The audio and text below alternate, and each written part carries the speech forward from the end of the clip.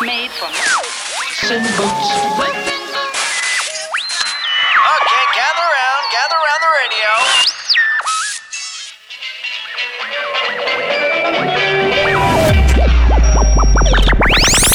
Cue the Drake in 3, 2, 1. Ignition.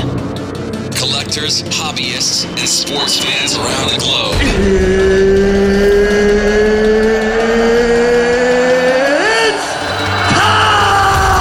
Text message and tweet your friends. Here with the latest news, events, and hobby happenings. The Fat Packs from Beckett Radio. Paul and Eric. Wait, strike that. Is it Eric and Paul? Either way, let's get ready to collect stuff. Beckett Radio is now live. And we are back. I am Eric. He is Paul. We are Fluffy, and this is the Fat Packs podcast brought to you by Top Shelf Breaks. What's up, Paul? Saw, dude. Saw, man. How you doing, brother? I'm feeling good. Yeah, you working on that monster right there in front of you? That's number 2 today. That's number 2 today. Yeah, man. It's been a little bit of a struggle fest this morning. I don't even know why. Like, I even got more sleep last night than I normally do. Yeah? Yeah, man. I broke the 5-hour barrier, and I think it messed me up. I should stay at 4 or something. So there's that whole napping theory. Yeah. That it's either 30 minutes or 90 minutes or nothing. Right. So 5 hours, we'll call it a nap for you. Yeah. And 5 hours was probably a little too much. Yep. I gotta And go back to my 4 hours. now you're lagging behind. I am. Drinking 2 Monster Energies. Is there going to be a third? Well, I mean, it's only 8:30. Okay. So it's going to have to at least be after lunch. Okay. I see. Or I'll be racing around the office. Just get you all Brian might not like that too much. all hopped up on Mountain Dew and Yeah. just going around having a lot of fun time. All right, man, we got a great show for you guys lined up do. today. It's going to be a lot of fun. We're going to have sports artist Ken Carl on the phone with us. He is the mastermind behind the cards that were created for the Beckett Scavenger Hunt at the National. Want to thank Stephen LaRoche for hooking us up with Ken's information. Got it all set up, and man, it's going to be a great interview For sure. It's his first time, so we're going to be easy on him. Yeah, we'll be easy on him. But I think he's going to do a real good job. Then coming up after that, man, Desi Westside. This guy, so we're in the middle of Superhero September.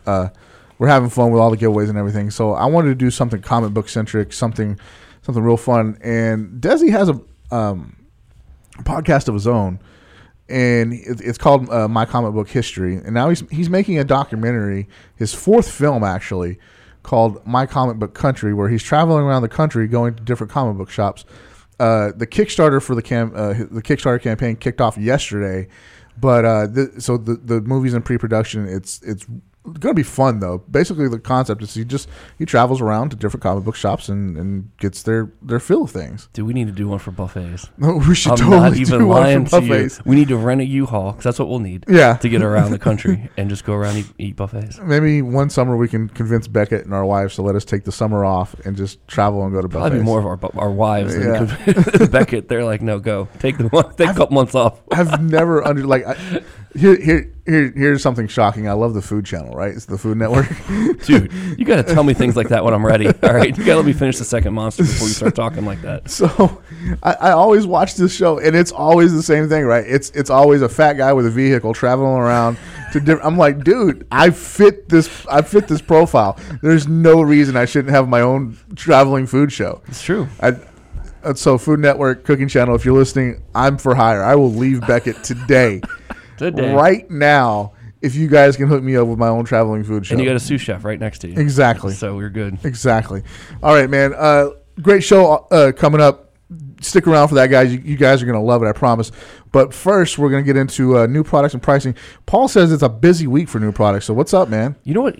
It is crazy. We got 5 new products out this week. Okay. All right. And $907 is what it would take to get a box of each. $907. $907. I was doing a little math. Let's do today. it. Let's do it. What could you do for $907? All right. Well, this is what you can do this week. Okay. For $907. All right. So we're gonna start off. We'll start off big. All right. Yesterday, we're filming this on Thursday. Yesterday, Wednesday, dropped Impeccable Basketball. Impeccable basketball. Okay. And I tell you what, man, Impeccable Football was one of my favorite products of the year. Okay, yeah. I mean, it's a new deal from Panini.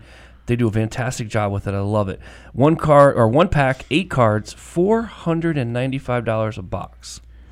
Say that again. $495 a box. So 5 bills for 5 bills. Okay. You're getting 5 autographs, and you're getting 3 other cards, whether base cards or parallels. Ooh, okay. But all right.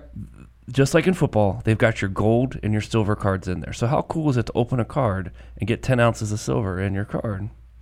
All right. On your card. You All know right. what I'm saying? Okay. It's like, that's kind of cool. I see where you're going there. So I see where you're going. It's very cool. Impeccable Basketball. Check it out. $4.95 a box. It's still last year's product. Okay, so you're chasing last year's rookies in that, okay? It's a 16-17 product. So I think it's one of the last ones to come out for 16-17. Okay. So Impeccable Basketball. 2017 XR Football. I seen this. Now, I was a hater at first when I saw it. Hey. I was. I'm Okay. going to be honest, but I'm going to change my tune. Okay. So I found out. I did a little research, found out a few things. Held a few cards in my hand, actually. Nice stinking cards. Like, I think this could be the surprise set of the year. Really? Here. Okay. I do. It's replacing Clear Vision on their palette of things that they. All right. I'm on board already. Okay. So XR Football, $94 a box. 2 packs, 7 cards per pack. 2 autos, 1 mem per box. Okay, so pretty standard breakdown for a couple autographs and a mem for the value there at $94. So check it out. Dropped yesterday. Seen some breaks. Looks really cool. I think we're going to be breaking it this afternoon. So Awesome. I'm looking forward to that. 2000 Topps Gold label baseball is out. They are $55 a box. 7 packs, 5 cards per pack. You got your first class, second class, third class autographs, mem. Typical gold label. Looks good as always. Topps does a really good job with that. So grab that. Also dropping this week is 2017 Triple Threads baseball.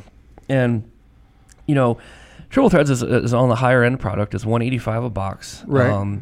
You get 2 packs, 7 cards. You're getting 4 hits, couple autos, couple mems, some triple relics. But you just showed me something really cool that came out of there. And that was the Mayweather auto relic. Right. Number to 18, I think it was. That's just a cool card. I didn't even realize he was on the checklist. Floyd. So, very cool. So check out Triple Threads, $185 a box. Chase that autograph, man. It's good stuff. And then staying in that realm, kind of the whole boxing UFC thing. Topps UFC Chrome dropped this week. It drops tomorrow, actually. $68 a box. 2 autos in that, and man, it looks good. It's your typical Chrome product, but the refractors and the finishes look just as good as always. So there you go. $907 will get you a box of each of those this week. Okay. All right. Or You could make like 3 or 4 car payments, Mm-hmm. or yeah, you could make a house payment. You could buy diapers for your kids. but actually, this isn't bad because you figure we had Topps was it derivative or whatever? Yeah. Came It out was- last it week. That was was- $1,000 a box. Topps Definitive. That's yeah. what it was. Yeah. $1,000 a box. Right. So this one you're getting a little bit of everything too. Some baseball, some football, some basketball, and some wrestling. So All right, let's check out the new pricing. O-Pee-Chee is finally priced. O-Pee-Chee was the most searched product last week on the Beckett Marketplace. okay, that makes sense. I'm not surprised at all. No, not at all. It's we've talked about it a couple weeks now. It's the biggest set of the year. It's 600 plus cards. A lot of fun. We opened a box and it was just like collecting base cards again. It was, but going back to I it. think the search is just because everybody's trying to get those guys, those defensemen that don't always get cards, the backup goalies that don't always get cards. Sure. They're chasing those guys down. Sure. So, I love it when it comes out because in our job, we got to put a player percentage on players. So with the 600 cards, I could just knock them out real quick. It's the first product of the year. And then the rest of the season, I don't have to worry about it too much unless somebody new comes up or anything. Okay, Panini Revolution Soccer has been priced. Says Brian Fleischer, and Panini Immaculate Baseball as well. So all those are priced for you in your OPGs. and Absolute Football will be done tomorrow. Absolute Football will be done tomorrow. Yep. We came up with a new little campaign here on our Beckett homepage about the hot rookies in the NFL, and you guys have been busting your arses off trying to get those updated prices for you. those guys are the Kareem Hunts of the world, and Galladay and or Chris Carson, Carson, baby, out of nowhere. Right. So you might want to go back and look, check those out in your OPG, where when those products first came out, there might be big price changes. Yeah, So, Tariq Cohen. Yeah, there's a lot going on. Rookie class is very nice this year. Speaking of the rookie class being very nice, and it is very nice, we have a giveaway that we're going to do. So this is kind of a give it away now. This is kind of a how do we do it? So this is a promo, is really what it is. This is a promo for our new store that's open, the Beckett Gear store. Go to BeckettGear.com, and it just went live yesterday. It did. And there's six products right now that you can order. There's going to be more. Might be more. I don't remember. Yeah, I think there's 6 right now that you can order. There's going to be more as we get it rolling. But we wanted to roll it out with the Fat Packs gear, which is what we did. We did. And there's T-shirts, there's coffee mugs, there's towels. There's a towel. I looked at that towel. It's $30. It's a $30 towel, but that towel cost us $25 to make. Right. So there's no profit margin there at all, really. But I was looking at that towel. I'm like, I gotta need a Fat Packs towel. Fat Packs towel, yeah, for sure. The video possibilities in the towel are endless. Oh man. Yeah. I could get a mug to drink my Monster in. Yeah, exactly. You could. So here's the thing. First of all, there's a promo code running from. It ran from yesterday when the store launched. It's going to run until next Thursday, the 28th. Fat Packs 15. Fat Packs 15. We'll get you 15% off your order. Okay. You can go order your T-shirts, your mugs, whatever your iPhone cases, whatever you want to do. Go check those out. Hats are coming. We're working. Hats are coming. We need to get an embroidery file. So if anybody out there listening to us knows anything about an embroidery file, please let us know. Yep. Because we got to get that all figured out. It looks a little difficult, but we're probably overthinking it. Most likely. Yeah, most likely. So there's all that going on right now. You can go order your gear, and good news is it took 5 days from ordering the shirt that we had delivered here that we tested out for you guys. Our fearless leader on the publishing side of things, Mr. John Finkel, ordered a shirt. It took 5 days from ordering to doorstep, so it's not bad. It's not bad at all. Not bad at all. He likes it. It's a crushed cotton shirt. He likes it a lot. So this is what we're going to do. There's another website out there called Barstool Sports. I'm sure you've all heard of them. Mm-hmm. Big, especially if you're those jocks out there that like that kind of stuff. Big in the sports world, and they have this saying called "Saturdays are for the boys," which is awesome because it's a complete reference to college football. If Sundays if Sundays are for football, NFL football, Saturdays are for the boys. It's really a hashtag and a thing that's just taking over social media in the sports world. It's odd to see when we live. They're stationed in Boston, right? Right. We're down here in Texas, and when you see Saturdays are for the boys and signs in people's front lawn in Southlake, Texas, right? It's a thing, right? Yeah. So right next to their Friday night lights, exactly. Signs. So here we go. This is what we're gonna do. Fat Pack or Fridays are for Fat Packs. Perfect. Hashtags Fridays are for Fat Packs. So starting the first Friday in October. So what is that? Well, you know what? Let's just start it. Start next Friday. Let's start it next Friday. Yeah. I think Saturday's October 1st. Yeah. So for September 29th, next Friday. Yep. Running through the last Friday in October. Okay. Take a picture of you listening to the Fat Packs on your iPhone or your whatever you're listening to us on. Okay. Post it with a hashtag. Tag us in it at Beckett Radio and use the hashtag Fat Packs. Fridays are for Fat Packs. Let me get that right. Wearing a shirt. Do a video. I'll give you some extra points. Just do something. Yeah, for sure. And we'll let it run the whole month. And what we got is it's from Certified. It is a BGS 9510 number to 25 Deshaun Watson rookie roll call auto for you. It's a sweet card. We pulled it here on the box breaks, and yeah, man, it's a sweet card. It is a sweet card. Here's the kicker.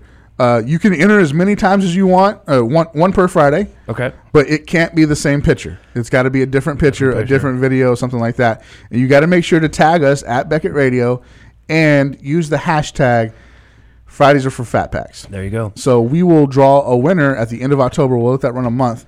And, in a month's time, that card could be worth $1 million and it could be worth nothing. It just depends on what happens. So you get them in before October 27th. October 27th. October Okay. 27th is the last Friday in October. Okay.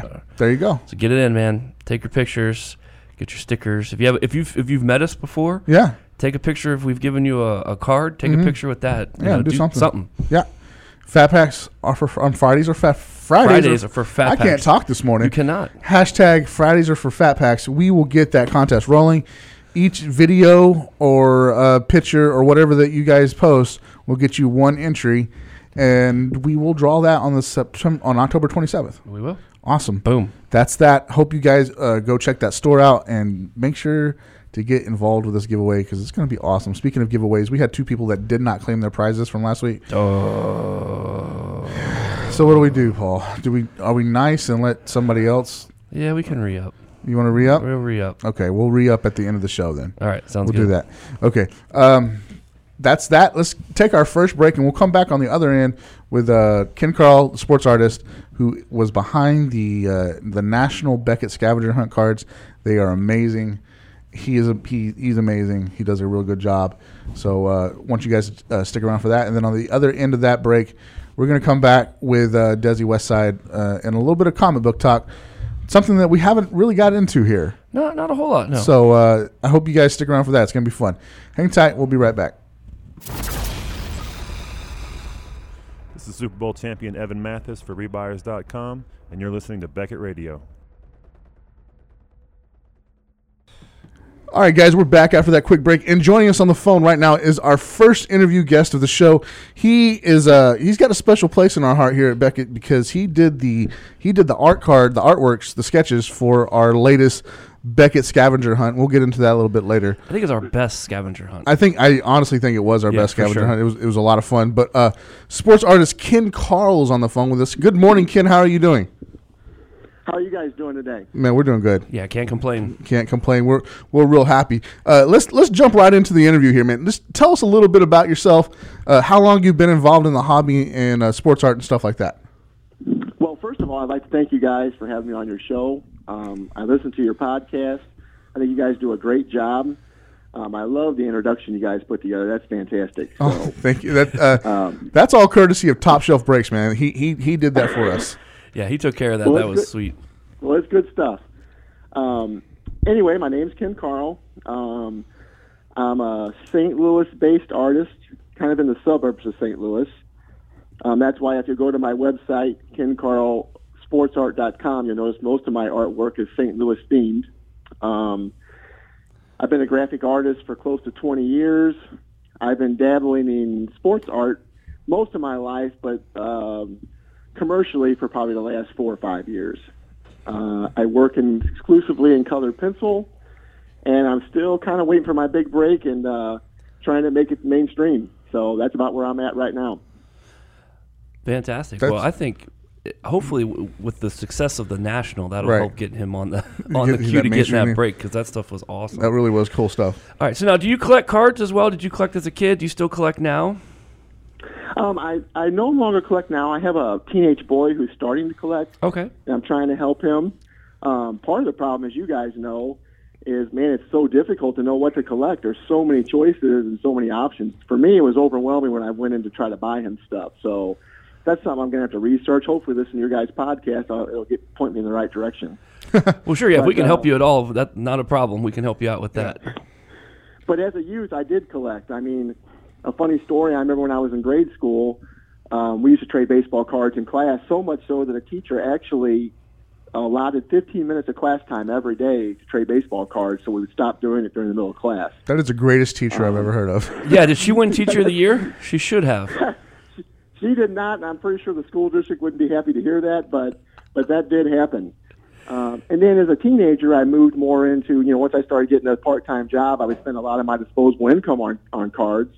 That was in the mid-'80s, so that was the Maguire Olympic card time, Roger Clemens, that era of cards, as you know. I can remember going to the card shops, go to the flea market on the weekend and try to pick up cards then. The last real card of note I remember purchasing was the Griffey Upper Deck rookie. And then, of course, I went on to college, and you don't have a disposable income any longer for baseball cards, as you know. So Sure. No, and you find these girls, and it just doesn't work out so well. Yeah, understood. That's right. That's all. That's cool though. That the last card you got basically was the Ken Griffey Jr. card, because that's awesome. Because a lot of people, it's the first card that they've got. Yeah, it's a lot of it's like first. kind of gets them into the hobby, and it got you out of the hobby. So cool. That's good stuff, man. Well, let's talk about your. What was your introduction to art? And how did you get started in it? And how did you transition into sports art? Well, as a middle school kid, I would draw a little bit. Everybody draws a little bit. Mm-hmm. I'm doing it right now. I realized I was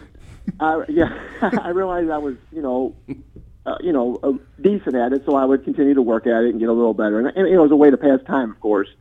And then really where it really started for me, I used to go to my grandma's house in the summer for 2 weeks of the year. She lived out in rural Missouri. Now, I realize most of the country realizes all Missouri is rural, but that's not necessarily the case.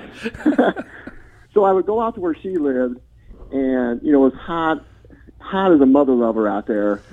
No air conditioning. She had a television, only had one channel, so there wasn't a lot to do out there. So once a week, we would walk into town to the grocery store, and they had comic books there. So she would buy me comic books. I love comic books to this day. I do collect comic books. To this day, I love them. And I would read those comic books to help kill time, obviously. You didn't want to go outside. It was way too hot. And I would just draw the comic book characters, and I would just keep redrawing them until I got better at them. Then as I moved forward, once I started collecting baseball cards, I would go to the comic book shop, and they'd have the Beckett price guides there. So you'd buy the Beckett price guide originally, to keep track of how my Don Manley rookie was doing that week or that month. But in the back, they always had, a lot of them had artists. They would publish fine artist works of professional athletes, and I would just stare at those pictures for minutes to hours. I just couldn't believe how fantastic they were, So I started trying to mimic those. I started drawing my favorite professional athletes and hoped someday I'd be on the back of one of those Beckett covers. That's the honest truth.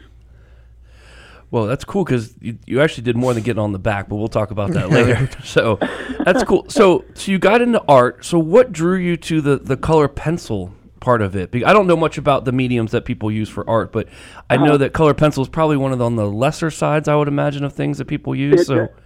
It definitely is, unfortunately for me. It definitely is. I didn't really choose colored pencils per se. They chose me. Oh, okay. And what I mean by that is, when I was in high school, of course, I took all the art classes, and your choices to do color artwork in high school were colored pencils, markers, or tempera paint. And tempera paint smells awful. Okay, so that was out for me. Yeah, sounds about right. The markers, I originally went to markers, but they bled too much, and I couldn't control them. And I'm kind of, if you see my stuff, it's kind of really detailed. I couldn't control the bleed of the marker, so it drove me crazy. So, color pencil was all that was left for me. So I would, anything I wanted to do in color, I had to do in color pencil, and I've been using them ever since. And as a side note, they are cheap. Paint is expensive, and for me, paint is overwhelmingly. It frightens me. I've never really used it. A lot of artists tell me that if you can do in color pencil, you can do it in paint. In fact, paint's faster, but it's overwhelming to me. I'm kind of scared to try it, and I don't have a lot of time to try it. So that's kind of how I got stuck with colored pencils, to be honest. All right, process of elimination. Yeah. But it works for you because you've been praised for your great detail. So, what are these colored pencils allowing you to do?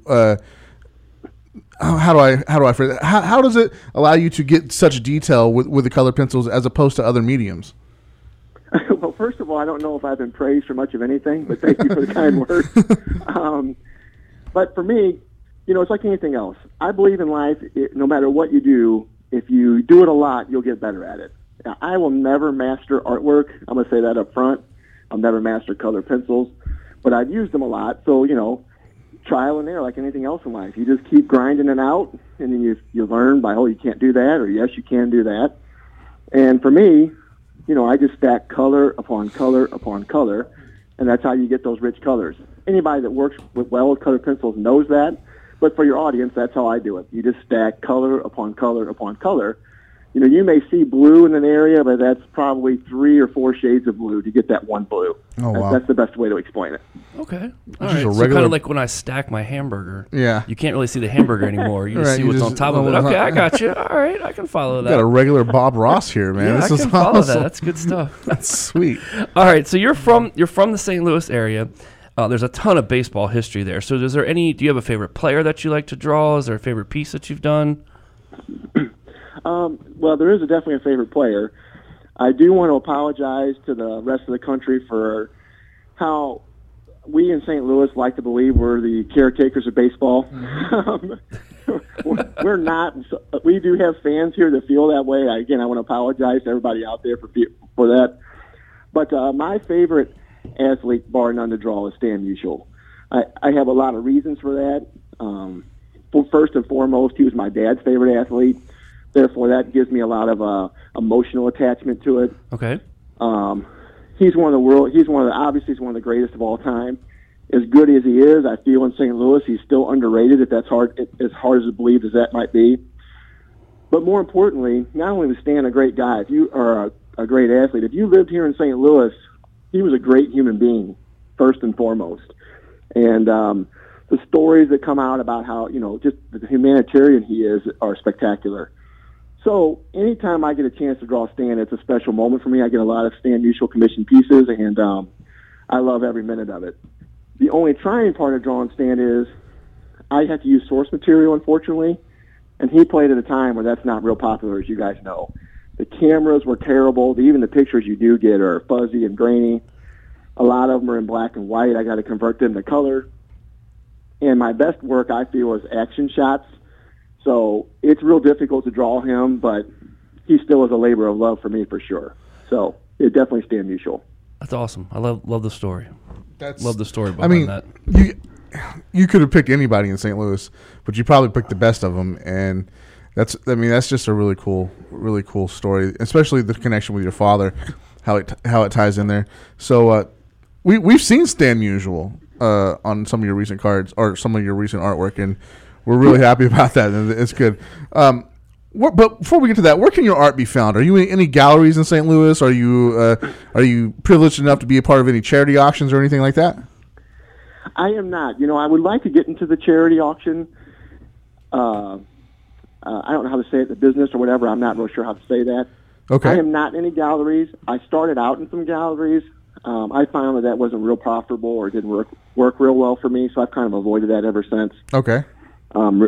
Really, I'm just kind of starting out. It's hard to find my stuff other than my website. Okay. KenCarlSportsArt.com. That's the best place to find all my stuff.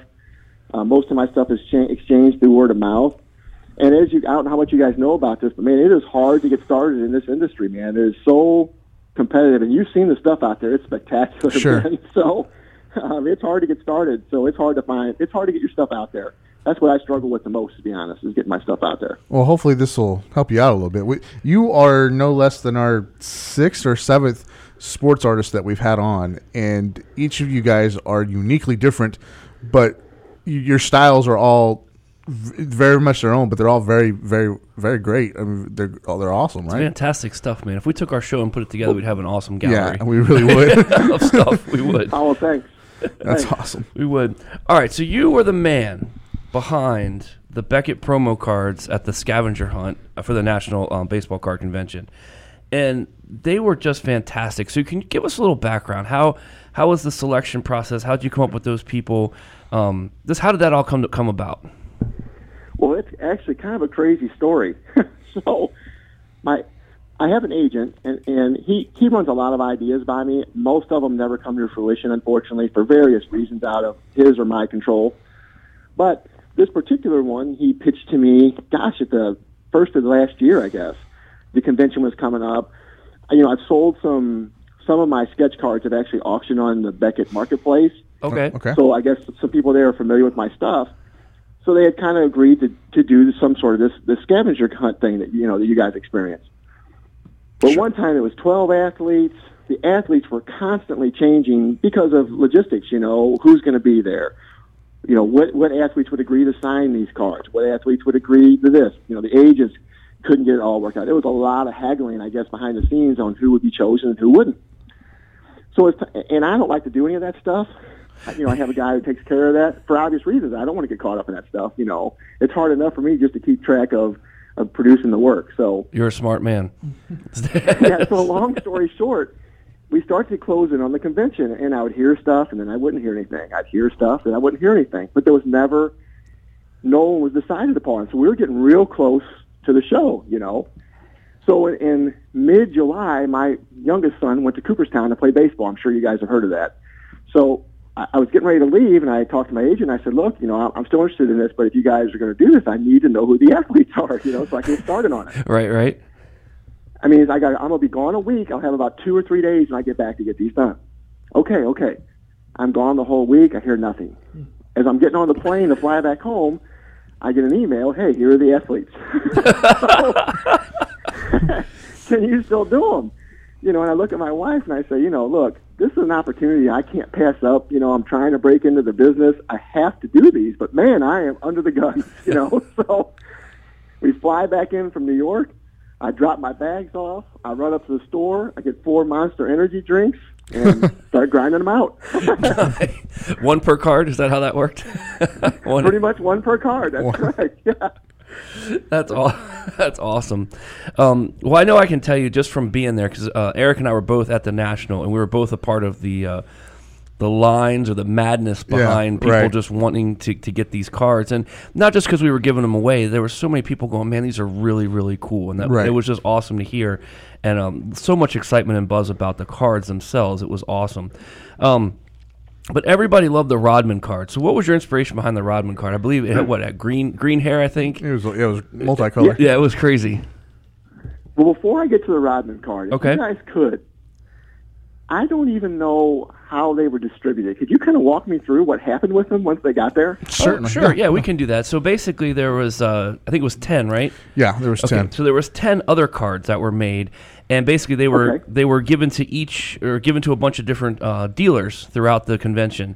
And you came to the Beckett booth, you got a list, you got your first card, and then you had to go around to each one. And sometimes they'd make you ask a trivia question or spend a couple bucks or something to gather the set of 10. Once you had the set of 10, then you could come back the next morning, and then that would be your redemption to get the set of 4. Okay, the 4 cards that you created. And then within the 4 cards that you created, one of those 4 cards had an autograph on it. So basically, people were buzzing because they only got one of the 4 were autographs, so they were trading and trying to get the Rodman, and they were trying to get the whoever, because that's what they wanted. So and then people would get multiple sets each day. They would we give out about 100 sets a day, so you'd see the same people in line trying to collect all 4 of them. So that was pretty.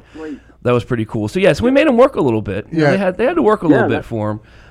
But so many people, it was well worth the wait. I mean, some people stood in line for 45 minutes to an hour just to get the redemption set. Yeah, the line. So to set the scene for you a little bit there, Ken. I'm sorry, I know you're trying to jump in here, but we were towards the back of the convention center, okay, and the line started at about 9:30 when the doors opened, and we weren't giving the redemption set, the 4 cards that you did, we weren't giving those away until 10 o'clock. So from 9:30 till 10 o'clock, people were just lining up at our booth at the back of the convention center, and it went all the way, almost back up halfway up the convention center to where like Panini and Upper Deck were. So it was a long line every day, and we only had a limited number of sets to give out each day. So people were as soon as the doors opened, people were running toward the Beckett booth, and they were waiting for your cards. Oh, that's great. That's dynamite. Fantastic. Well, again, thanks for setting the stage for me, because at the end of the day, as I explained the story to you, it was such a blur. It rushed. I rushed through them and got them out. I never could. No one ever really told me what happened to them after that. So that makes sense. And you did all the work. Right. So your question was about Rodman. Yes. Look, I was in my early 20s. I was obviously a Bulls fan. You either loved the Bulls, or you probably lived in New York or someplace like that. But anyway, I was a Bulls fan, obviously. And by the time Rodman got there, obviously injected that team with life and energy and intensity. So for him, when I was looking for source material, he was one of the hardest ones for me to garner an image for, because there was a certain look or feel I wanted to use for him, if that makes sense to you. So, Okay. I finally found something that showed his intensity and how hard he competed, but yet, you had to have the green hair, you had to have the colorful part of his personality. So, I tried to combine the two into one image, and and it sounds like it worked out for everybody. So that's good to hear. Yeah, they definitely were buzzing about the Rodman card for sure, Yeah, and I think Musial was definitely a close second. Yeah, I think so too. So, And well, being in Chicago, I think all of them actually. I think the two Chicago guys that were in the card, Hampton and Hull. Yep. Chicago. Yeah. So people from Chicago were buzzing about those, and then you had your baseball fans who were in the heart of Chicago, were in the heart of Cubs country. So I don't know how big Musial went over, but there were the old timers there that loved the Musial card. Yeah. So it was a great time. It was fun to see everybody react to it. All right, man. Good.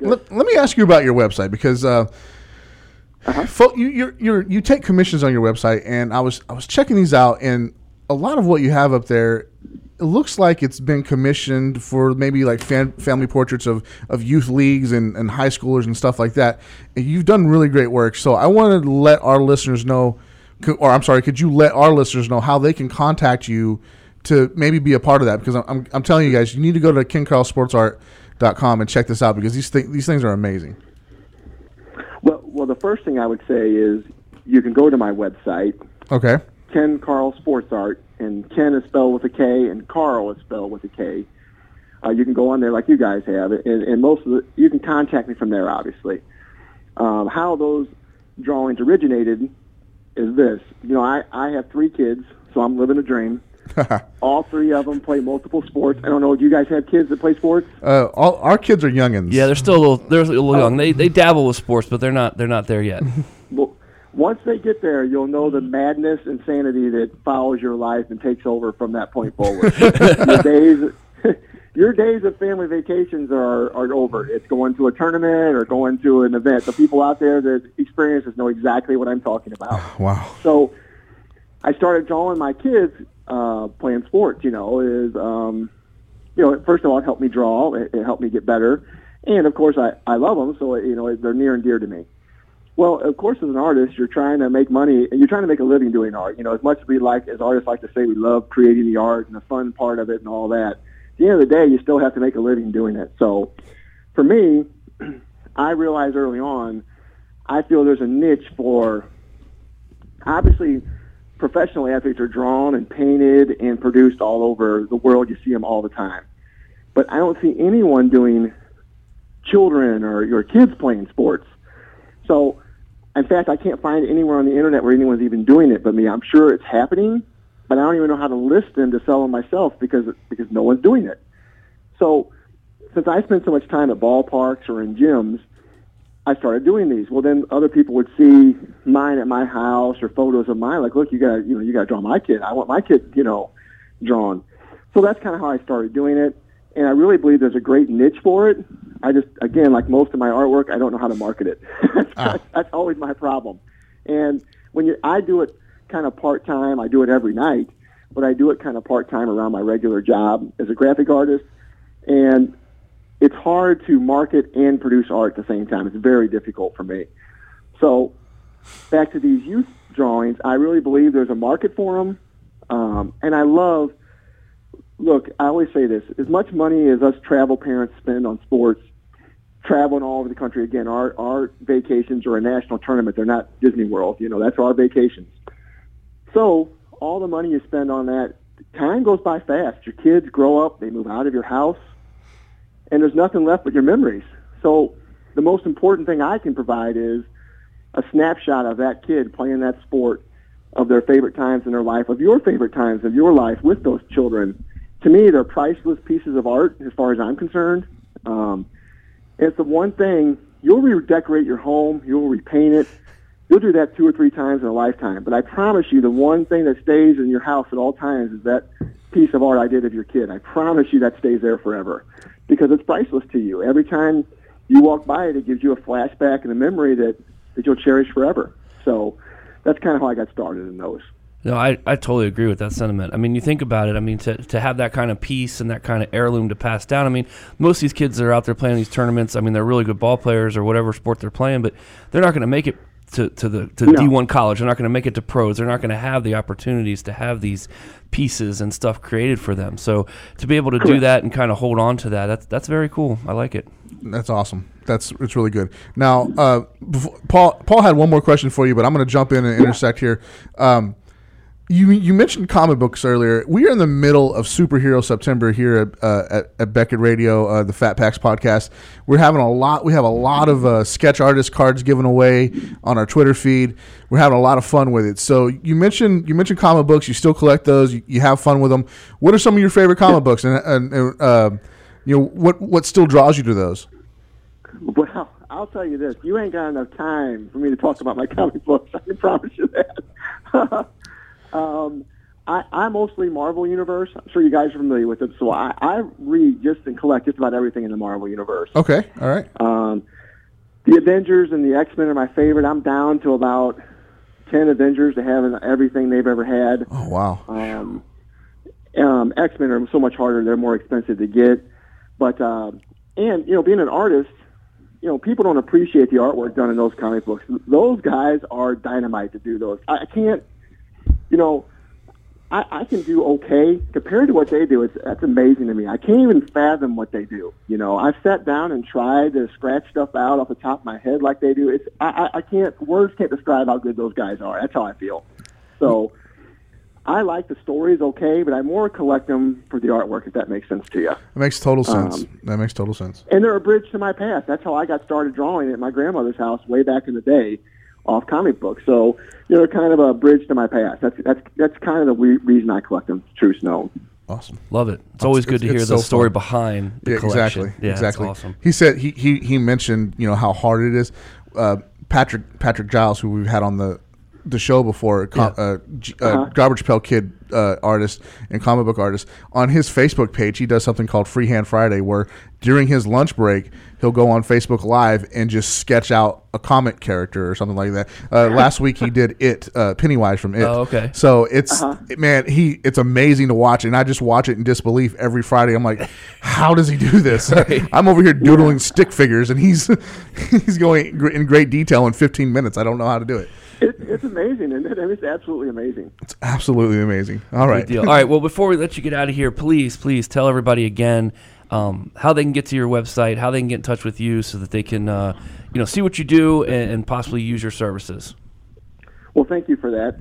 My website is Ken Carl Karl sportsart.com, and my name is Ken Carl with K's, not C's.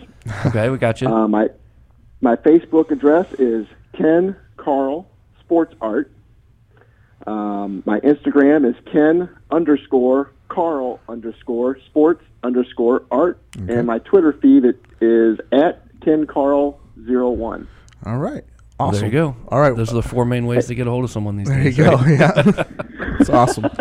That's awesome. All right, man. We want to thank you for joining us. This has been a great. This is your first time. This is your first time on a podcast, so I think you did an amazing job, and you have a future in doing interviews. Hey. All right. Thank you, guys. I appreciate you guys having me on. It was quite an honor to be on your guys' show. That's awesome. Hey, real quick, did you ever get a set of the actual cards that you made on the metal finish?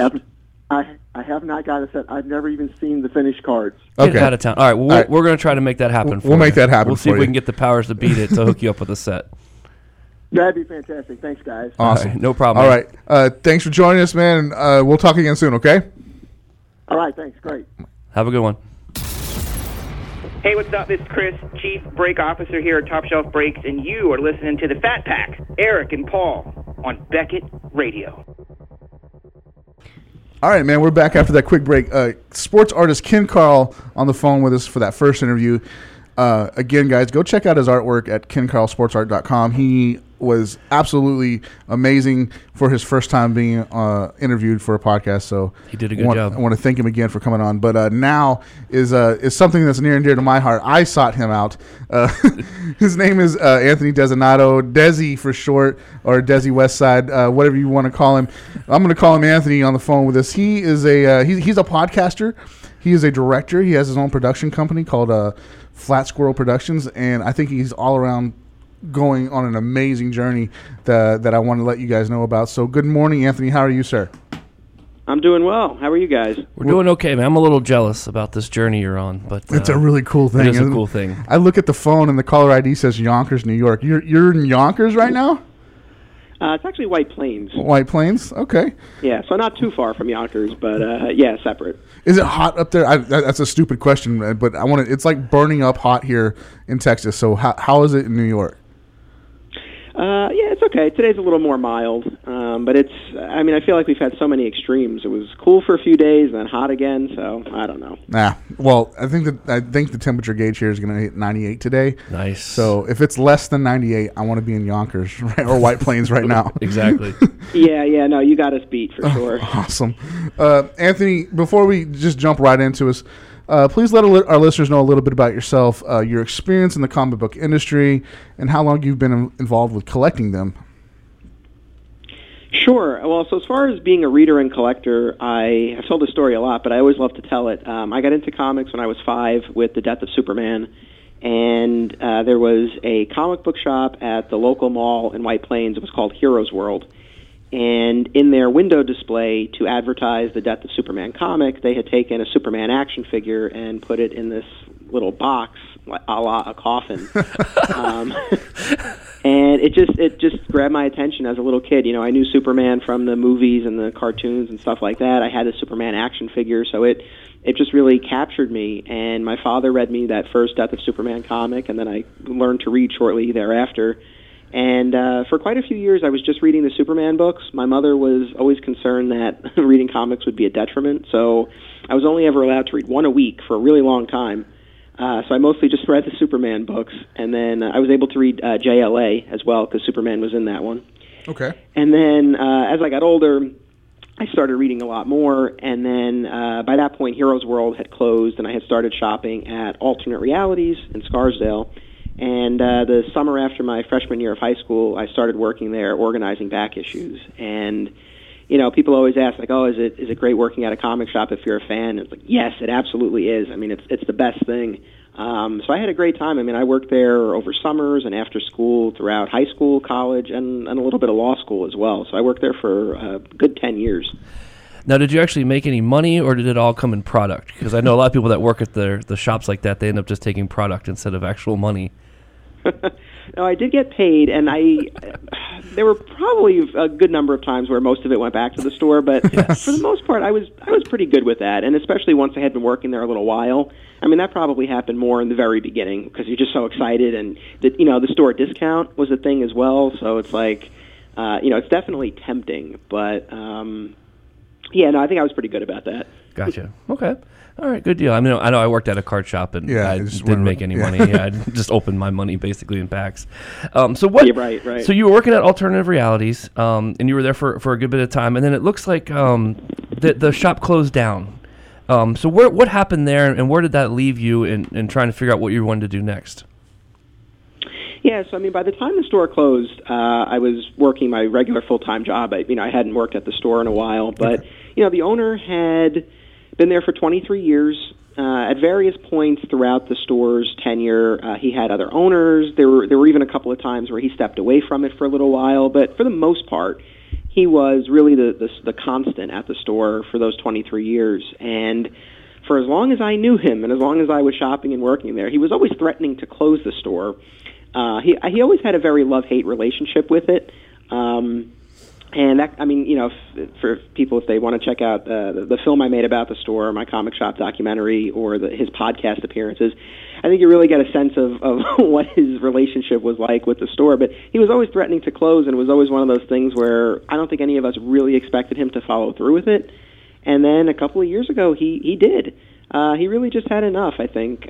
He had lost his passion for the hobby, And I think the day-to-day grind of retail really just kind of wore him down, and he wasn't enjoying it anymore. And so he made the announcement that he was going to close. That was in February of 2015, and the end of June was the store's final day. I've watched a little bit of the documentary. I've listened to the first episode of your podcast, which he was on. He was a character, man. He is Mr. Otto. Is that right? Odo, yeah. Odo, yeah. He was a character, and the love-hate relationship definitely came through.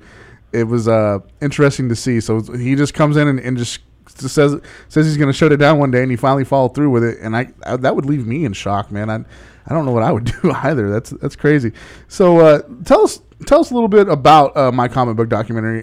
You pick up a camera and you decide that you want to be a director or film producer and everything. How did that get started? Yeah, I mean, I always had a passion for writing. Really, I mean, from when I was a little kid, I used to write stories after watching Power Rangers. So that's always something that I've been passionate about. And I mean, I love watching movies and television, and I guess I always thought I'd like to try my hand at it. But I didn't necessarily, study it or have any kind of training. But I always thought, I always had a really positive experience at Alternate Realities. I was always surrounded by these colorful characters. I mean, from Steve, but all the way down to the other employees and the customers. Just a very colorful group, and so I guess I always thought it would lend itself well to any kind of storytelling, but specifically a documentary. And then I was in the first year of law school and really looking for a creative outlet. I knew I needed to find something to do over that summer that would be different than what I had been doing all year, and I settled on doing this documentary. And so that summer after my first year of law school, I got the research the camera and equipment and got everything and just went and did it. And I'm so glad that I did. It's led to a lot of really great things. That's very cool. I need to check that out. I have not had a chance to watch any of that. I think he said something important there. He just went and did it. I think that's probably like 98% of the problem with people who want to do something. They just don't go do it. No, they just talk about it. Yeah, so taking that step and just going to do it, man, that's awesome. I commend you. That's a lot of how we got started in podcasting, was we just went and did it. We didn't know anything about it, really. We did our little research, but we jumped into it full-fledged, and now we've been going on 3 years here, and it's been a lot of fun. So good job to you, man, just going to do it. Thanks. No, and you guys too. I mean, I was doing, I appreciate you guys reaching out to me, and I was, doing some research on you guys, and I mean, I see what you've built and everything, and that's really fantastic. Thank you, sir. you. Appreciate that. So you too just kind of decided to jump in and start doing your own podcast. So how did that start? Did you just again get your equipment and just decide to do it, or is there a little more story behind that? I mean, I guess that's the long and short of it. So I had wanted to do some kind of podcasting for a while. I was a big fan of the Kevin Smith's Smodcast series. Of course. I haven't listened in a while, but in the beginning I was really an avid listener, and I just thought, this is a really cool form of storytelling and reaching people. And so I kind of had it in my head for a while. I'd like to do something like that, but I didn't really know what it would be, and I didn't really want it to be us sitting around the comic shop and talking about the latest issues of comics. There's nothing wrong with that, but I just felt like there were enough podcasts out there doing that. I wanted to try to do something different, but I didn't know what that thing would be. And then when Steve announced that the store was closing, I was like, well, I need to do something creative to chronicle this. And I briefly toyed with the idea of filming a new epilogue to the documentary or something like that, but it for whatever reason, that just didn't really feel like the right fit for me. And then it just kind of came together, and I'm like, well, I could do a podcast. And, I've loved doing the documentaries and the podcast because each method of storytelling allows you to do different things. And so, there were stories that we told over the course of the first podcast season that, there just wasn't a place for them in the first documentary. Stories that take 5 or 10 minutes to tell, that's an eternity on film, and it just wouldn't really fit in a movie. But sitting down, in front of a couple of microphones, we have that room to breathe and we can tell those stories. So it was really, just a matter of wanting to do something creative to mark the end of the store, and also this, again, just this desire to do, some kind of podcasting. And it just came together for the My Comic Shop History podcast. Well, now, so let's jump in right there. Where did the idea to jump into your mind to travel the country and sit down with other shop owners and pick their brains for your podcast? Where did that come from? Yeah, it's really funny because when I did the first season, that was all about the closing of Alternate Realities. Yes, and then sir. Season 2, obviously the store was gone, so we had to find something new to do. And so Season 2 was about collecting, which, is something that's near and dear to me. I mean, I've, been a comic book collector. I collected statues for a while. My wife and I are really big into the Funko Pops right now. So, collecting is very personal to me, and, we did that season. And then moving forward, I was trying to figure out exactly what I wanted to do. And I guess I realized in everything that I did with Alternate Realities, it's like, yes, that was quote-unquote my store, and it was very personal to me. But just the idea of the comic shop as an institution, I just realized that there was more to tap into beyond just my specific store, and that the things that I experienced at my store, other people are experiencing elsewhere. Maybe they're experiencing it in the same way or in a different way. And I just kind of wanted to take what I did with Alternate Realities, but try to capture this comic shop as an institution on a larger level. And it's been great. I mean, I've really had such a great time getting into all of these stores. I mean, it's really been going, better than I thought it would. That's fantastic, man. That's just, again, sounds like a blast Yeah. to go around and do that. So you're obviously coming across all kinds of people and meeting all kinds of people. Now, how are the comic shop patrons compared to other retail shoppers? Like, I mean, I know I've worked in sports card shops and I've worked in other retail jobs, and they always have some kind of, people that collect stuff like comic books and baseball cards, they have a lot of quirks to them. So has anything really stood out as you've gone across the U.S. as far as different regions or different kinds of people or whatnot? Got a story or two behind that for us? Yeah, I mean, so like at Alternate Realities, yeah, I mean, we really had a very colorful mix. There was one customer in particular, Jeff Wong, and he's featured in the documentary, and he was always prone to telling tall tales, so he would come into us every week, and we never knew what he was going to say, and it usually didn't take much prompting. It'd just be like, oh, like what's new? And he worked at TGI Fridays, but he claimed that he was on this SWAT team, and he was doing these undercover drug busts, and all these outlandish things, and it was always wildly entertaining. I'd be lying if I said I found someone else just like him on these shows. He really is one of a kind. But no, I mean, like as far as the people, I mean, that's really above all else. I always like to say that's what this is about, and that's why, like, I have no problem having someone who's not into comics watch one of these documentaries or listen to the podcast, because I feel like it's really about the people above everything else, and the sense of community that you get at a comic shop that maybe you get it at a card shop or something like that, or a music store, like someplace where people are coming in and they share the same interests and they have that passion and that common ground, and you kind of speak the same language. And then within that, I mean, yeah, it's always going to be a mix of people. So some people, and I saw this at Alternate Realities too, some people came in and they didn't say a word. They just came in, they got their books, and they left, and they just weren't looking to kind of hang around and talk. And other people, they liked the conversation, but they didn't necessarily participate. They just were more observers. Sure. And then you have the other people who are really driving the conversation, and they're striking up conversation. So it's really a mix. I saw that at Alternate Realities, and I'm seeing that elsewhere. But I think just that sense of community is there. It's that ritual. I mean, Wednesday's New Comic Day, and that means something to a lot of people. That he just described every baseball card shop I've ever been into. Yeah, except he didn't really talk about the guy that didn't want to leave. Yeah, the guy that he didn't talk leave. about that guy who showed up around lunchtime and closed the store with you. You didn't talk about that guy.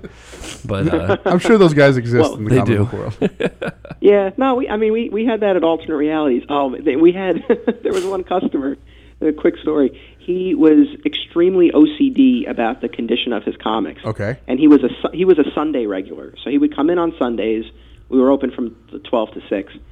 And he would spend the entire day, he had a huge pull list, and he would go through every issue, and he'd go to the shelf, because the issue that we pulled for him was never the perfect copy for him. So he would go to the shelf, and he would go through pretty much every copy to make sure he had the perfect one, and it took all day. It drove us nuts.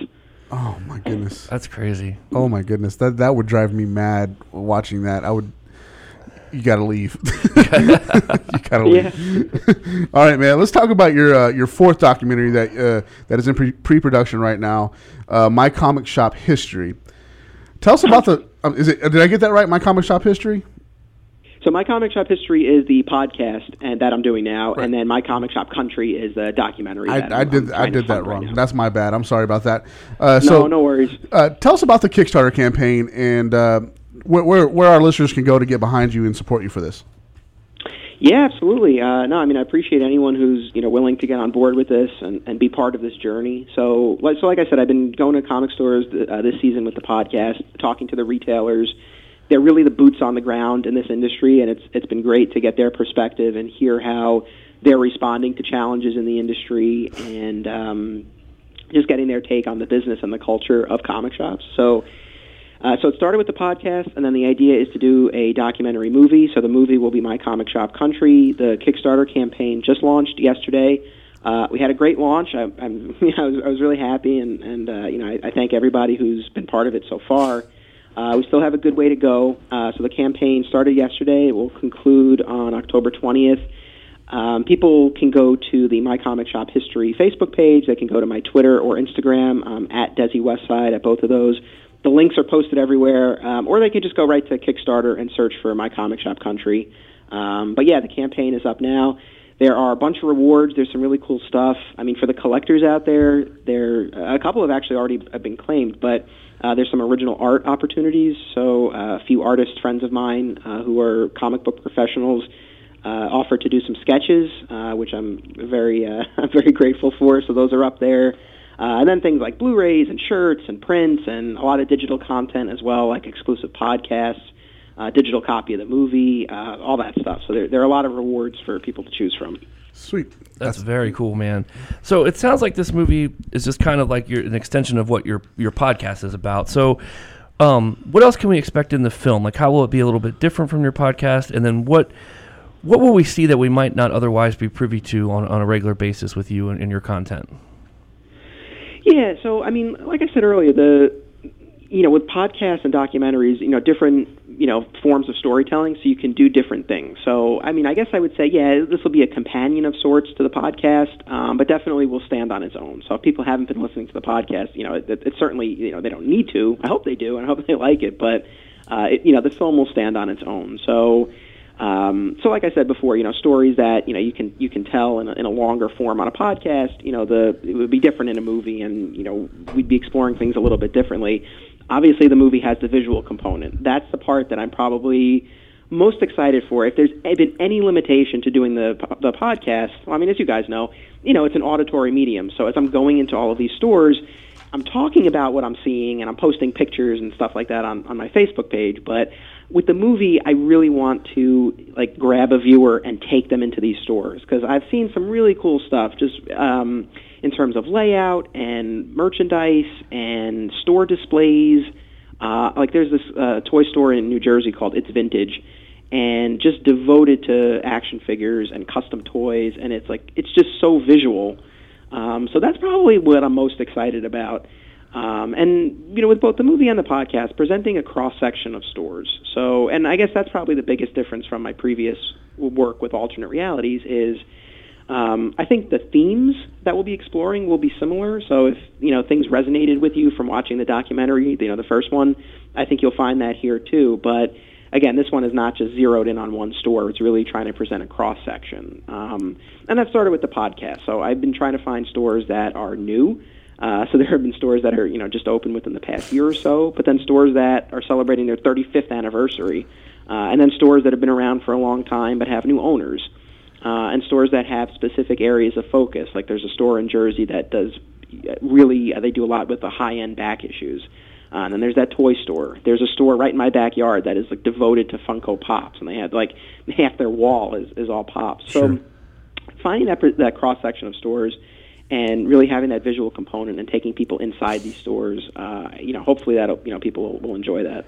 Let's talk about Pops for a minute, man, because those, on the sports side of things for us, just collecting in general, really, they've just kind of taken over the market. There's so many of them. We talked about them recently in our Clark Toys episode, but what is your take on Funko Pops? How do you think they've been received in the comic book side of things? I mean, there's so many licenses that I would guess that readers of said comic books would run to them. But I mean, have you seen that? What do you think about them? Yeah, well, before I answer, what is your take on them? I'm always curious to hear what other people think. Are you guys fans of them, or is it or not as much? I really like them. I mean, I like them. I mean, I was a big starting lineup fan, McFarlane fan kind of thing. Like growing up as a kid, I liked the starting lineups and whatnot. So now being able to get a figure of sorts of like the Pac-Man, and the Ghost, and even like they were talking about the Golden Girls, and like they have so many different licenses in Disney, and you can pretty much get whatever you want. I mean, I'm a huge Garbage Pail Kid fan, and I've got all 24 that they've made on my desk on display. So I think I'm pro Pop for sure. Sure. I love them. What I don't see is, like, they've made a couple sports lines, Russell Wilson's, and they've made some of the players. I don't see them being as popular with our collectors. I don't see people going, I've got to get the Andrew Luck. I've got to get the Tom Brady. I haven't seen that side of it yet on the sports side. I really enjoy the quirkiness of them, like that Bob Ross figure that came out, and now they have the new line of Bob Rosses.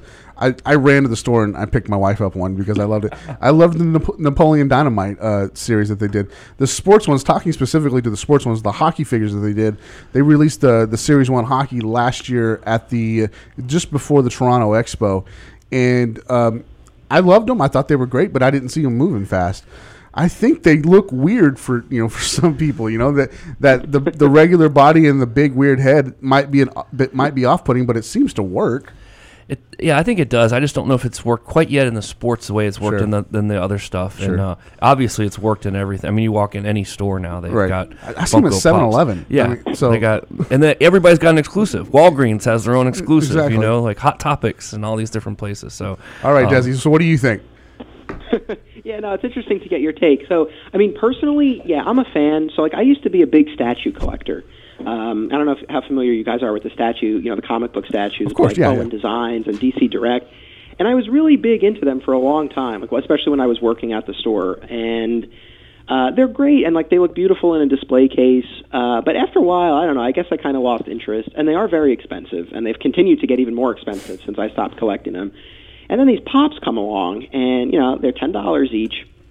Which is both good and bad because it adds up really quickly. Of course. But I think the reason I like them, and my wife and I think she's probably a little more into it than I am. I always say that, and I think that's true. And I think people always assume I'm the one really driving the collecting of the Pops, but it's not so much.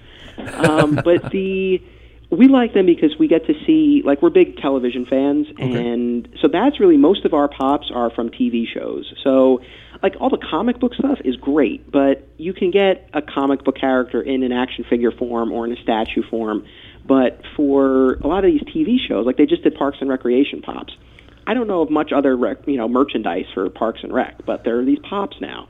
So that's, I think, mostly why we like them, is that we're getting these visual representations of our favorite shows, and that you might not be able to get anything else, in that same area. As far as what I'm seeing at stores, I'd say probably the majority of stores I'm going to carry them, to some extent or another. I think some retailers are into them, and others see them. This is the sense that I get, at least. Some see them more as a necessary evil, that people are coming in and they're going to be expecting them. But I don't know that every retailer is necessarily on board that this is something worthwhile and lasting. I think some might see them more as a passing fad. And as far as their staying power, I don't know what the future will hold for them. But it's a line that's just going strong, and it's amazing the breadth of figures that are out there. I mean, it's just pretty much anything you could think of, they have Pops for. It's amazing. And I think as long as they can keep up with the licensing and whatnot, they'll be the next Walking Dead show is going to come out a year from now. They put Pops out. So I think they're just, as long as they can keep up with the times and the shows and the movies and the stuff like that, I think they're going to keep going. Anthony, here's the biggest thing I can tell you about Funko Pops. And I mentioned this, I don't know, a few episodes ago, but I don't mind retelling it because I think it's hilarious. We have a guy in our office. His name is Matt Bible, and he's completely dedicated to all non-sports things. So Funko Pops, figures, all that kind of stuff like that he handles. Daily, we hear a grunt of despair come from his desk as he looks at the new wave of Funko Pops come out, and he hangs his head and he can't keep up with them because there's so many. I think it's really good for our hobby on a whole, but it's going to get to a point where the market is flooded with them, and it might be there might be a downturn in it. Yeah, he was telling me there's 20, 30, 40, 50 a day Yeah. in some cases, depending on what movies are going on or whatever. They're getting entered into our database. I mean, you think about that multiplied by, 365 days a year. That's a lot of. That's a lot of stuff. That's a lot of stuff. All right, what about? It's crazy. What about what's going to happen after the film? What are you going to do? You gonna direct that long lost Nick Cage Superman film? What's going on?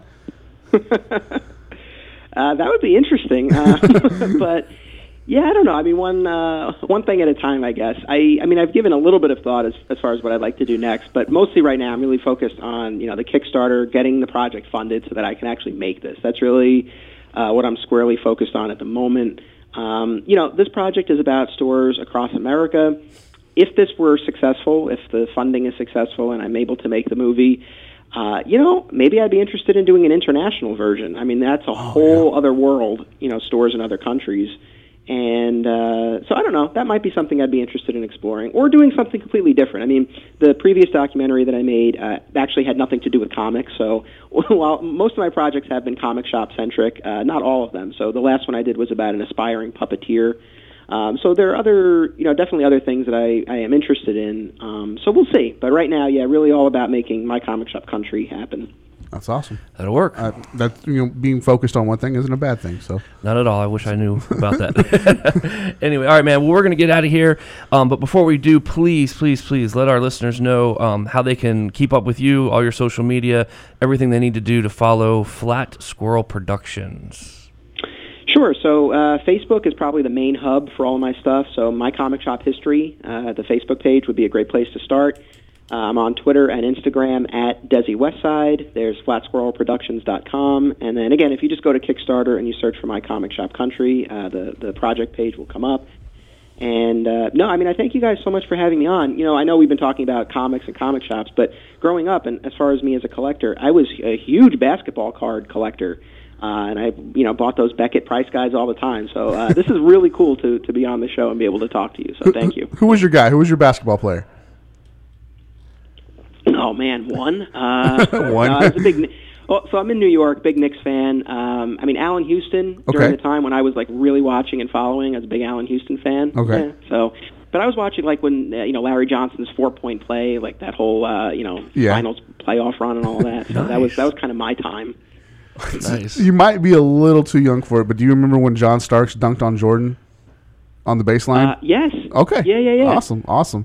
I have fond memories of watching basketball at my grandfather's house on Sundays after church. Turn on, and it was most commonly a Knicks game, and Marv Albert was being crazy Marv Albert. So I definitely feel your Allen Houston love. Pat Ewing and all those guys. That's good to know, man. Glad to know that we had a fellow card collector on with us today. Yeah, absolutely. Oh yeah, absolutely. Awesome. All right, we're gonna let you get out of here. We are up against it as well. Thank you for joining us. It's been a lot of fun, and let's do this. Let's do this again. Let's catch up and see where things are. 6-7 months from now. How's that sound? That sounds great. Thank you very much. Awesome. Thanks, Desi. Take care. Take care. This is Steve Grad from Beckett Authentication, and you're listening to the Fat Packs on Beckett Radio. All right, Paul, back-to-back interviews. Ken Carl, Desi Westside. Westside, Tupac. I don't know if that's a thing or not. I don't think that's a thing. It might be a Wu-Tang thing. It might be a Wu-Tang thing. He was from Yonkers. Calling from Yonkers, White Plains. That's definitely the Wu area. Don't disrespect the Wu. Not going to. Don't disrespect the Wu. But Desi was great, man. I'm really excited to watch and see how this documentary takes off. He's got the Kickstarter going right now. His podcast is really good. I kind of binged it. Did you? And it was a lot of fun listening to it. A lot of a world that I'm not too privy on. Mm-hmm. As you and I were just both talking off air about it, but it's something that I'm definitely interested in. So I was binging his podcast. And can you binge a podcast? Can you do that? I guess you can. Hashtag binge podcast. I Did guess. we make something up there? I guess, but it's a good listen. It's fun, and as he travels around the country and talks to these other shop owners, it's an interesting story. So he does it in seasons. Yep. He's on season 3, I believe. He's a podcast seasoner, which I didn't know that was a thing. It's a either. thing too. Yeah. So go check his podcast out, man. It's really fun. Go check him out on Facebook. I promise you won't be just collecting in general. You won't be disappointed. It's fun. Correct. It's a fun interview for us on our end because that was our first podcast interview for a comic book guy. Yeah. So that was I like it. Dealing. I'm gonna do some more. You know what I like though is he starts talking about all the visual aspects of things. Sure. And we do podcasting, so we don't have to have the visual side. Yeah, of so things. there's not a wide frame lens that's big enough to catch all of us. So as through our differences, we're really the same. So it's good. I like it. It's been kind of a pop culture type show. Yeah. Which is fine. Yeah. I like these kind of shows. And as I was searching through Top Shelf Breaks page as I was doing that interview, he's got a really cool break coming up on Friday. Okay, wait. Let's back up. Okay, all right. Did you get in that last break? I didn't because it was full. It was full by the time you got back there. All right, yeah, I got you. It was full by the time I got back to it. But he's got this Leaf memorabilia vault random hits coming up. So it's got. Dude, have you seen pictures of that? Yeah, man, it's amazing stuff. Sick. It's really cool. He's got 9 spots available, and he's got them discounted right now at $112. Okay. This one I could really probably go get into. It's cool stuff. It's got everything from Star Wars pictures and memorabilia and stuff like that to hockey and football and baseball, and it's got a little bit of everything. Some golf and some soccer. Yep. Leaf did a good job here, and I think Chris is doing a good job at this price point. So there you go. Go check him out over there at Top Shelf Breaks. Tell him the Fat Pack sent you. Also, we got Beckett Radio Week coming up over at Top Shelf Breaks. Nice. I don't know all the details, but I'm getting them, and they're slowly coming in. All right. So as soon as I get more about that, I'm gonna let you guys know. But it's gonna be interesting. Awesome. It's gonna be interesting. So. This is Beckett Whatevs. We're going to talk about whatever we want to talk about right now. But there's some things going on in the sports card world that we didn't get to in the first segment, and it didn't really fit with our 2 interviews. But it's something that's big that everybody's should be talking about, and that's the new eBay user agreement update. Have you read this? Yeah, I read some. Well, I haven't read the whole thing. I've read what people have posted about things. Yeah. So whatever. They are freaking out already. I got you. As Mr. Fleischer is staring into he's looking into our boss is studio like windows. checking on us to make sure that we're actually like.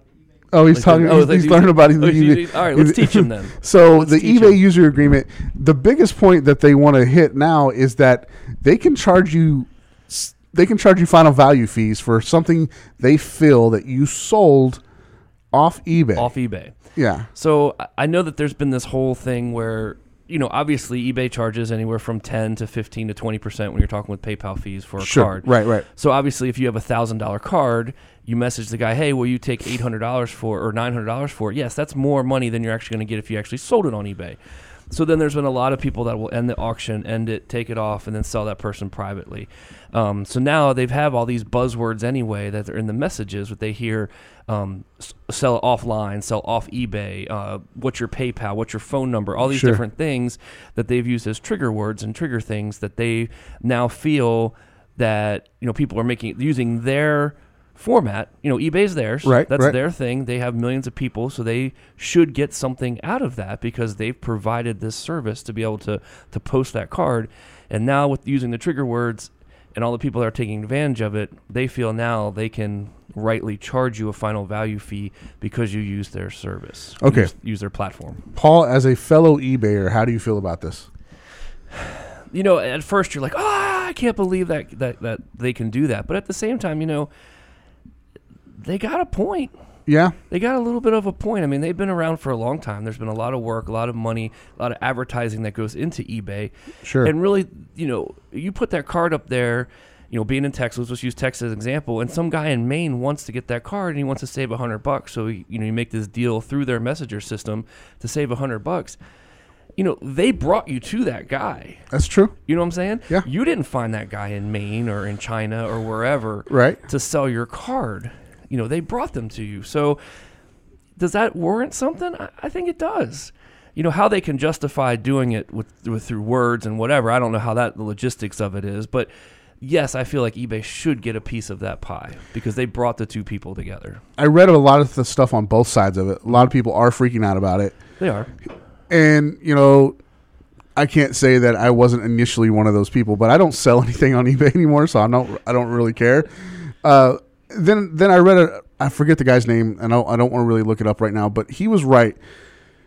If same as you said, if you're using their messenger system to make the deal, right? I mean, it's a simple search on their end. I mean, they can see what you're writing. They have access to all your messages. Yep. So if I come to you and say, Paul, do you want to buy this for $800? I'll take it down right now. Well, that deal was really done on eBay, and you owe them a fee. That's there should be some kind of they should get something out of it. I don't know if it should be a full final value fee, but something, because I would have never found you, right? The end seller that's going to buy my card. So, sure. I don't know. I mean, that's what a lot of people use the Facebook groups for. Because they can scoot around the fees and they don't right. have to do that kind of thing. Right. So, and Facebook's not taking any fees sure. now for that kind of thing. Will that change? Yeah, probably. Yeah. At some point, they might put some kind of institution or something in place to take money. But for now, I think eBay does have a right to get their piece of the pie. Well, I saw this originally on Sports Card Scammers. eBay scamming the world. Yeah, and somebody wanted to add eBay to the scamming list for this, but I believe that you were wrong in this instance. I think eBay is completely within their right, because if you list, there's a user agreement there, and it's there for a reason. Exactly. And whether Dum You has read the user agreement or not, most likely not, because people don't read anything. They don't. They click the button and just want to exactly. It's annoying. So, sorry about your luck, man. I don't know what to tell you. Well, here's the deal: if you have obviously used eBay, not you personally, but right. the people out there, they've used eBay, and you've made a lot of money selling your stuff on eBay. So now all of a sudden you're going to think you're slick and start selling all this stuff off eBay. Sure. And then eBay doesn't get any fees or any money. Well, what's going to happen to eBay? It's right. going to go away. Right. And if it goes away, then what are you going to do? Exactly. You know what I mean? If they don't make any money, they go away. So it's a simple business. It's a simple math problem, if you ask me. And it might not be the popular opinion out there, but I really think that they should get something for providing that service. Yeah. Because it's a service that we've all, if you're in the collecting world, you've all made good money selling stuff on eBay. Right. We've all been there. We've all sold stuff. We've all done that. And you take it away, it's going to, you're going to feel that a lot more than saving $50 on fees. So buy your stuff cheaper. I don't feel, yeah. The moral, I saw that on a post too. Buy your stuff cheaper. Have more margins in your items. Yeah. Sell it for more so that you can cover those fees. Exactly. It's a cost of doing business, and nothing is free. Nothing is free in this world, especially not selling stuff on eBay. So, sorry about your luck, guys. If you don't like it, create a different platform. There you go. And you become a millionaire or a billionaire. There you go. I've solved your problem for you. There right you go. now, you can create a different platform and become a billionaire. And just so you know, we are not sponsored by eBay or anything like not that. We have the no least bit. relationship with eBay at all, so I'm not saying that just because I'm supposed to. I just is the way I feel. I think so too. All right, let's talk about some other goings on in the sports world now. Can we talk about the scammers page real quick? Can we back up real quick? What's up? What's so the I scammers? saw a guy post, and this is just hilarious to me. Monday night during the football game, he bought season tickets to the Giants, and he posted on the scammers page the Giants offense because he feels like he's been scammed by them for buying these extravagant tickets for all this money, and they're just an awful team. Right now. They're gone. Yeah. So anyway, I just thought that was funny. That is pretty funny.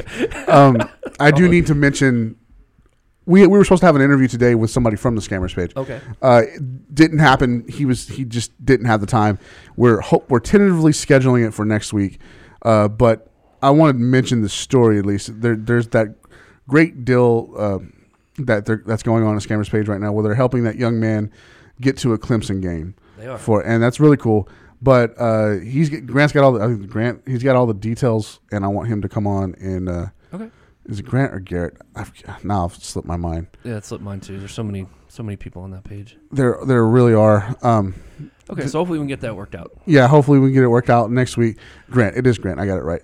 He's got it going, and I believe that actually yesterday they got the tickets. So good.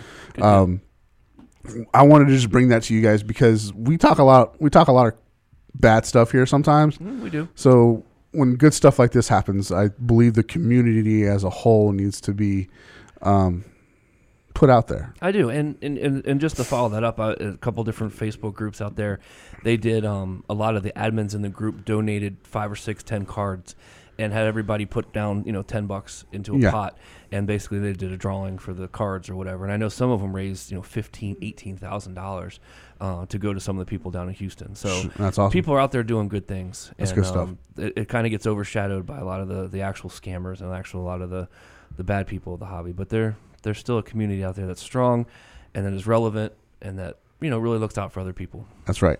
In doing so, I'm gonna look out for one more person. Who's that? Drew Herndon, also from the Scammers page. Yes. Drew's got a new podcast out, and I initially saw this. I was like, "Oh man, we got some competition now." But I want to be real honest with you guys. I think there's plenty of room here in this hobby for other Even podcasts. As big as we are physically. Yeah, physically. There's still room for other people. Yeah, there's room here in this hobby. There's different takes on it. And I think you guys should really go check out Drew's new podcast. It's called Let's Get It Potographed. Love the name. Let's Get It Potographed. Yeah, I like that. That's a lot of fun. His episode 2 came out last night or this morning. Okay. So go check it out. It's fun. And while I'm on that, go check out Vinny's podcast, that Sports Card Show. Okay.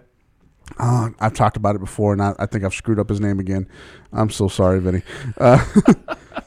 You are not a name person. I'm not a name person, especially like it's not real early in the morning, but it's early enough for me to not be functioning at 100%. We haven't had lunch yet. Yeah, we have not had lunch yet. So let me get it right. I got it right. That Sports Card Show podcast. There you go. Vinny has a wonderful show as well. There's plenty of room for all of us here to eat. So I want you guys to go support them, check them out, have fun with them because each of them have really good shows in their own right. And of course, there's Go GTS, and everybody knows Rob and Ivan. There's no reason to hype those guys up. Those guys are awesome. They are. So go check them out there, and it should be fun just for everybody in the hobby. Yeah, we could build our own podcast community, which I think would be fantastic. Yeah, so that might happen. I might have my own podcast network. Where you go. Speaking of podcasting, the voting will end soon for the podcast awards. Dude, the People's Choice Podcast Awards. Get that nervous twitch. Paul and I don't know if we won. Like the voting ends on the 30th, and there's nothing that you guys can do about it. It's in the voting committee's hands now. Right. So again, just thank you for getting us nominated. That was really cool. That was key. And we made our acceptance speech yesterday or the day before. That was it was a fun make, and so we've sent it off. And now we're just going to see. We're going to wait and see if it's going to be played. Yes, and we don't know. But they wanted to have something if we do win. We can't obviously attend the award ceremony, but if we do win, they wanted to have something for us saying thank you to everybody. So there's that. We did that Fat Pack style. Yeah, we definitely did that Fat Pack style.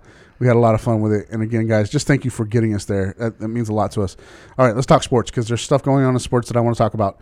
First of all, the over-under on Giancarlo Stanton home run total this year is 60. With 10 games left, he's at 55. He hit 2 last night, I think. He did. So he's at 55 or 56. He's got 10 games left. 10 games left. Is he going to get 60? I think it's going to be under. That's just my opinion. I would love to see that 6-0 by his name. I would. I mean, I'm not a hater of him by any stretch.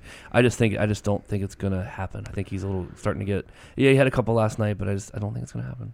Aaron Judge is at 55. I think he's at 48. Do you think that's going to get there? That's tough, man. That's tough because he's been so inconsistent lately. 55, no. I mean, he'll definitely hit in the 50s. Sure. But I think he'll fall a little short as well. I wonder if everybody has there was a complete and total overreaction to Aaron Judge cards and Cody Bellinger cards earlier this season. It was insane. Yeah, so I wonder how those people are feeling now. I don't know. I mean, it's not that they're not great ball players. Anthony Manco. Yeah, it's not that they're not great ball players. Not that they're not going to be great ball players. Sure. But there was a lot of hype. And it happens every year. There's always somebody. Yeah. A couple years ago or the year before was Trevor Story. He came out and hit 10 home runs in the first 10 games. I don't remember what it was. Sure. It was something crazy. Unfortunately, he got hurt, and then all the hype's over. Right. You know, it always happens.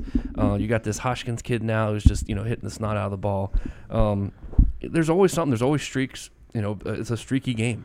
And that's why these records are there, and that's why they're hard to break. And that's why that it is what it is. It's the love of the game, and that's what makes it different, and what makes it cool is all the stats. And it is a lot different hitting a home run in April when the weather's cool than hitting a home run in August when it's 100-degree weather. So it's a huge difference. Right. So I think that's why you see a lot of these guys after the All-Star break, when they're having these huge home run trips, just kind of fall off a little bit. It's the dog days of August just really get them. And I think he'll come on here and hit a few more before the end of the year. But, okay, so, now people are, I've seen in the card industry, they're starting to dump his cards and this and that or whatever. Sure. So he hits 50-some home runs. Did he have a bad year? You know what I mean? Like, is that Right. a bad year? Like, Right. this guy's going to finish and he's going to have they're going to make the playoffs and he's going to have a bad year hitting 50 home runs. I don't understand some of that, but I think people are just kind of all or nothing and what have you done for me lately still in this hobby. But, it's a fun story. They're always fun to watch throughout the year going up and down. And Bellinger and Judge will be in the playoffs, so let's see what happens. Let's see what happens indeed. Let's see what happens indeed. Speaking of baseball, I read a story recently. It was on Yahoo. It was interesting. It was funny to me, and it makes total sense now that I think about it. But it was about young Latino, Hispanic, Spanish players learning English by watching Friends, like the whole run of Friends. Like they would watch it with the subtitles.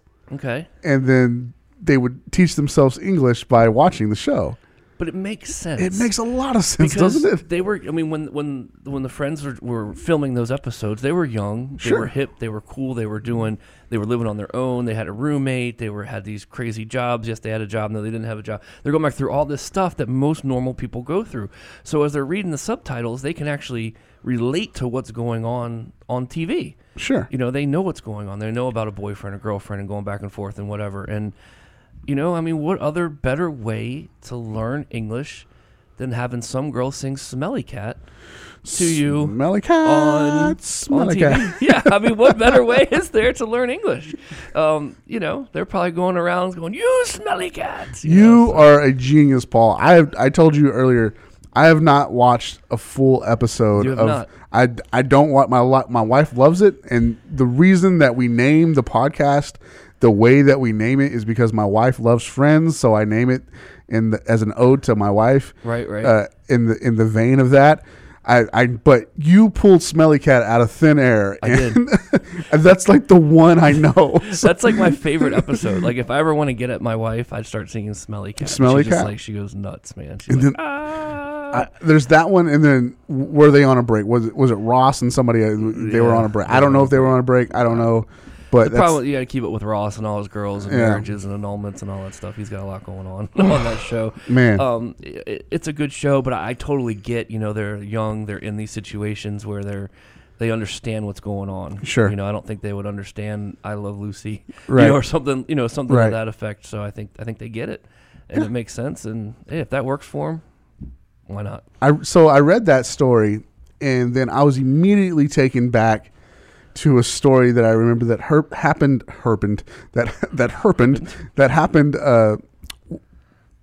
to a man by the name of Donald Hodge.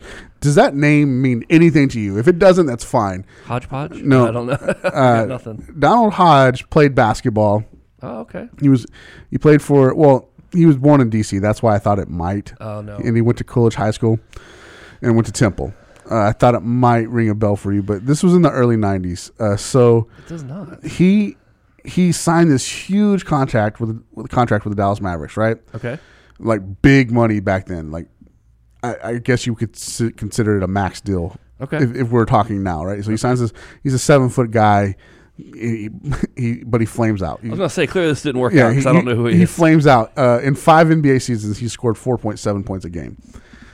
Boom. He wasn't very good. No. But like the moment he signs this huge contract, like within the next 10 seconds, he gets pulled over and he's in a convertible with the drop top down. Right. And he gets pulled over. He reaches into his glove compartment and like an ounce of weed falls out.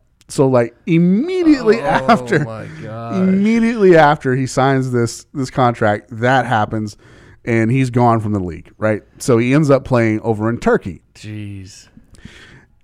Is he the greatest basketball player in Turkey? No, but he's pretty good, right? Right. So he's 7 foot. He's over there just kind of running things in the Turkish league where sinners are concerned in the mid 90s, and he's still making $300,000 a year, which that's a lot of money for. Oh yeah. I mean, I would love to make $300,000 a year, right? Yeah, we need a couple zeros. It's not the big NBA contract, but he's still living pretty good, right? Yeah, yeah. Thing is he's miserable. Oh, okay. Absolutely miserable. I can kind of see that. You're in a different country and you're trying to figure out different language, and exactly the game's a little different over there too. With the different lines and different rules and stuff sure. how they play. So. Sure. So he's in his hotel room one night, and he's miserable because there's no American television on.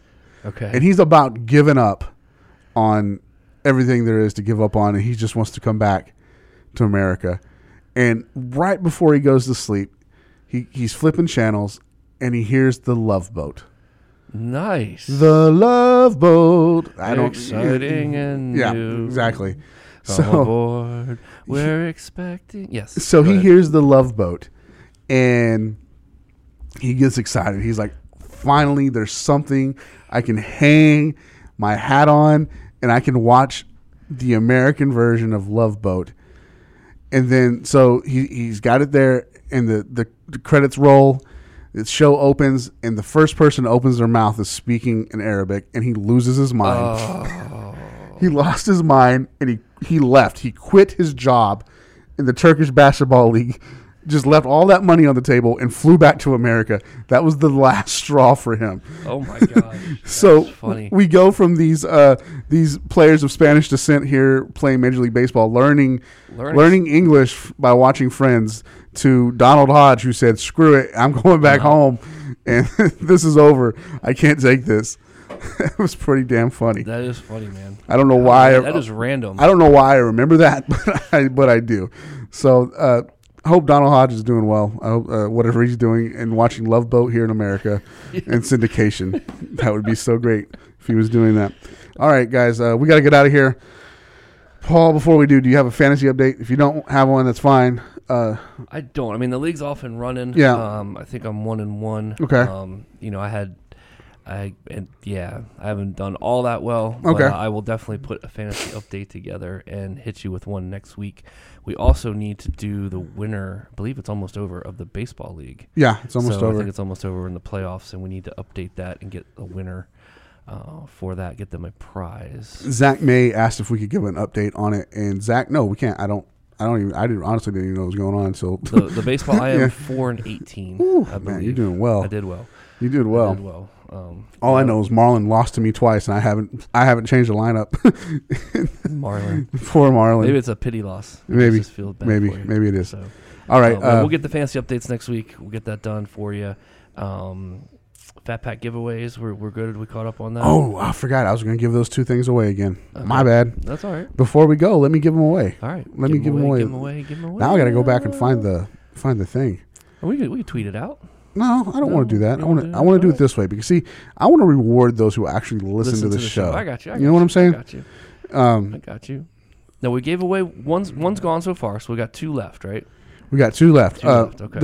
The young man who won, who actually claimed his prize, I'm going to let him pick which one he wants. As you should. As I should, right? Should, yep. So that one's gone. So that'll be gone. So there's Wentz, there's AJ Green, and there's Larry Fitzgerald. Right. So you'll have a shot at one of those. So one of them will be gone, and you'll have a shot at getting one of the other 2. So. Okay, I clicked the hashtag FatPacksChase. There you go. Let's go to the next winners. Blah, blah, blah, blah, blah. Drum roll, please. Drum roll, please. That sounded more like an elephant, didn't it? Money loan cards. You won one. Money loan cards. All right. So that's one gone. All right. Money loan. Get back to us via email. I know, or direct message. You can have one. You will get one of these. Okay. And the next winner is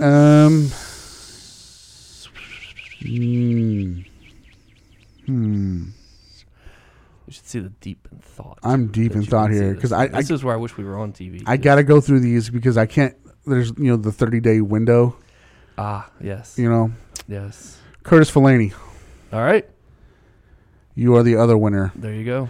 So on cards and Curtis, get back to us. You have won, and claim your prize. Claim your prize, and we will get those out to you guys. Again, please be patient. They're on their way here from Las Vegas. I talked to Justin yesterday or the day before, and they're on their way. So be patient with shipping. We'll get them out to you as soon as we get them. So that's that. Speaking of giveaways, again, reminder starting next Friday, the 29th. Use hashtag Fridays are for Fat Packs. There you go. And we will. Thursdays are for podcasts. Fridays are for Fat Send Packs. Make sure you tag us at Beckett Radio and use the hashtag Fridays are for Fat Packs with you listening to the show, a picture of you listening to the show. It's got to be the current show, at least you can't use the same picture over and over and over. Correct. We won't let that fly. But there's that. Videos. You get an extra point for a video. I'll give you 2 entries instead of 1. Okay. Listening with your friends gets extra points. Yeah, listening with your friends. Get your friends. If you have a Fat Packs party, let us know. Take a picture of it, and we'll get you hooked up there. Yep. Also, buy any of the merchandise, we'll get you hooked up too. Don't forget about that discount code, which is FatPacks15. Will get you 15% off your first order here this first week of the store. That is such a great code. Do you realize that? With all these new people starting college and they're talking about the college 15. Yeah. We got Fat Pack 15. They're and they're both talking about gaining weight. So it's perfect. Exactly. Exactly. There's that. All that's going on. So get your stuff in. Next week we have we're gonna have at least one show. Okay. We're gonna have the guys maybe two. So we're gonna have the guys from the KNC Masterpiece. Yep. They're here at CBS Dallas 105.3 The Fan, and they're gonna be hanging out with us. Corey and Kevin, they're collectors. They're coming on, and so we're gonna talk a little bit of radio, a little bit of sports, and a lot of collecting. Kevin.